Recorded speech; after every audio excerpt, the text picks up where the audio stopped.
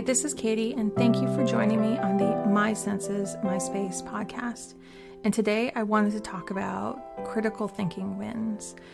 And when I'm talking about critical thinking, I'm talking about the space that you are creating in order for you to mentally process through a conversation or a topic. It can be when you are with someone or thinking about it yourself before you react. So as we've seen a lot on social media and with even in our families, a lot of important issues have come up over the last many years.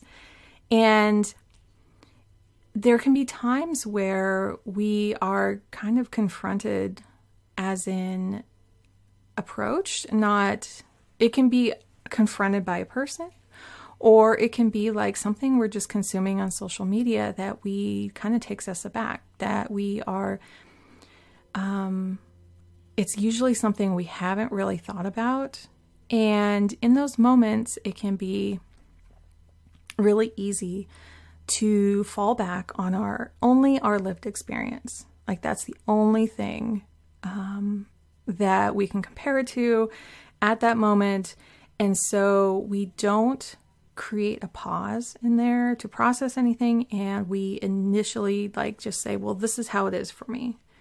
And I don't think that's true, or I think that's totally true. And, whatever the response is, have we allowed enough time to actually kind of process those thoughts?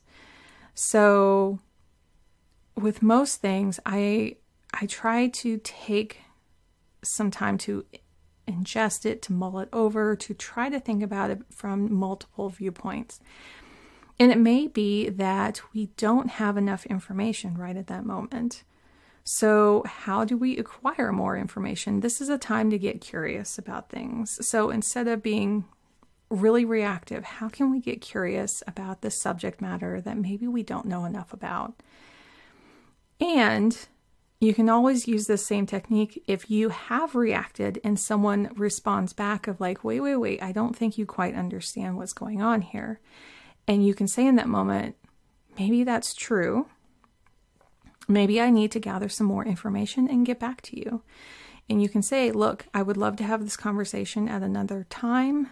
And even in comments on social media, just say, you're making me think, I would love to get back to you.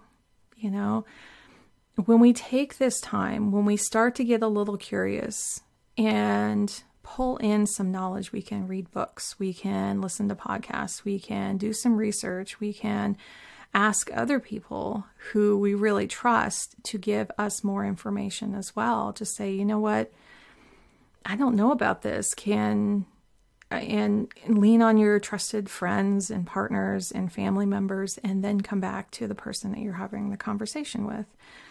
Having that time to investigate and really ponder what is it that I can learn here?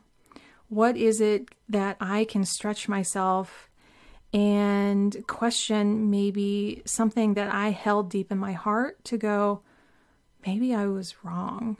That's like one of the hardest things for all of us to say. Maybe I was wrong.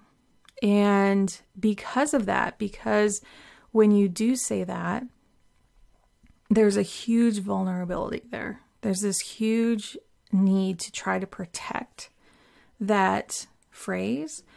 And so if you are yourself or hearing from someone, well, you made me think, that's so much more comfortable to say and to communicate to someone. So whether you're on the giving or receiving side of a conversation, I would celebrate that.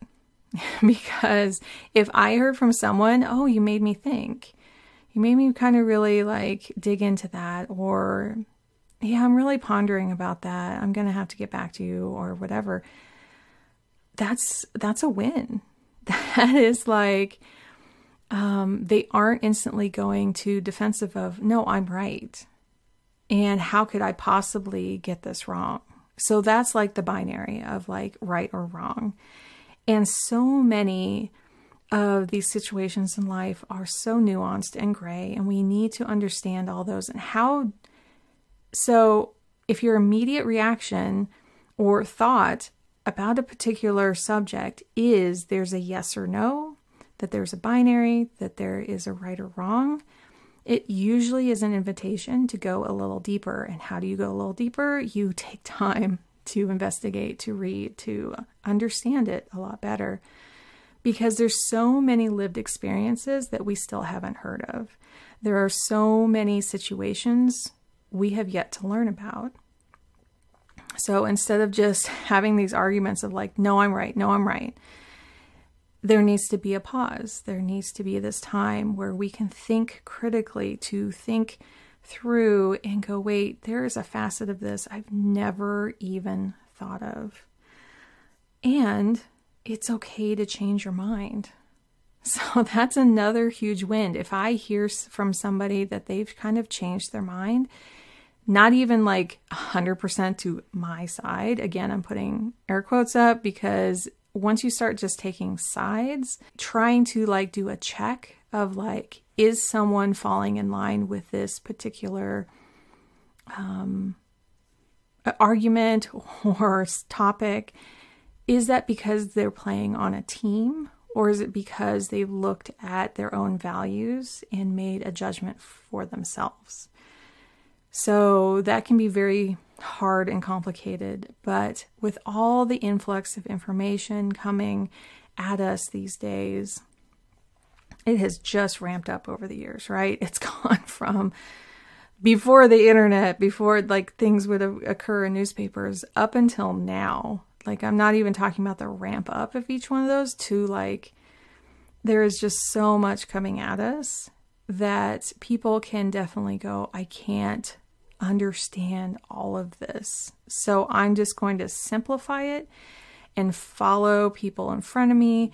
I don't have time to like really understand and take in all of this nuance. It's just too much for me. And so helping them slowly kind of be introduced to things, to go, oh, well, you know, we're not going to dig into the whole thing right now, but I just want to give you a little nugget to think about, because I think what you're saying is actually this, instead of how you mean it to be. Maybe they're stuck on a morality issue when it's actually more factual based, of like, you may think it's moral to do this, but if you look at the information, it's actually hurting a lot of people. And there also are a lot of people who just enjoy debating. Like, I think back to the debate team in high school. When you are given a topic and there can just be this mental fun and joy with debating a thing you don't believe in, by playing devil's advocate, by thinking about like, well, I'm going to argue the opposite way just because I love that feeling of having a debate. And I think a lot of this happens on TV with pundits and stuff. Like, there is an enjoyment of the debate and the mental gymnastics that they go through. It's not necessarily, I mean, a lot of times they can really believe that stuff, but a lot of times there's like this other half of them that they're not showing, that they actually don't believe in it. But the fact that their voice is very loud and getting out to thousands and millions of people does have an effect. Like, there is a consequence to that, even if they are thinking of it as like fun and games. So, you know, like with so many people listening and going, okay, I'm just going to follow somebody because this is so complicated. I'm just going to go with them. I'm on their team. I have so much burnout. I have so much that I can't understand right now. I'm just going to be on a team.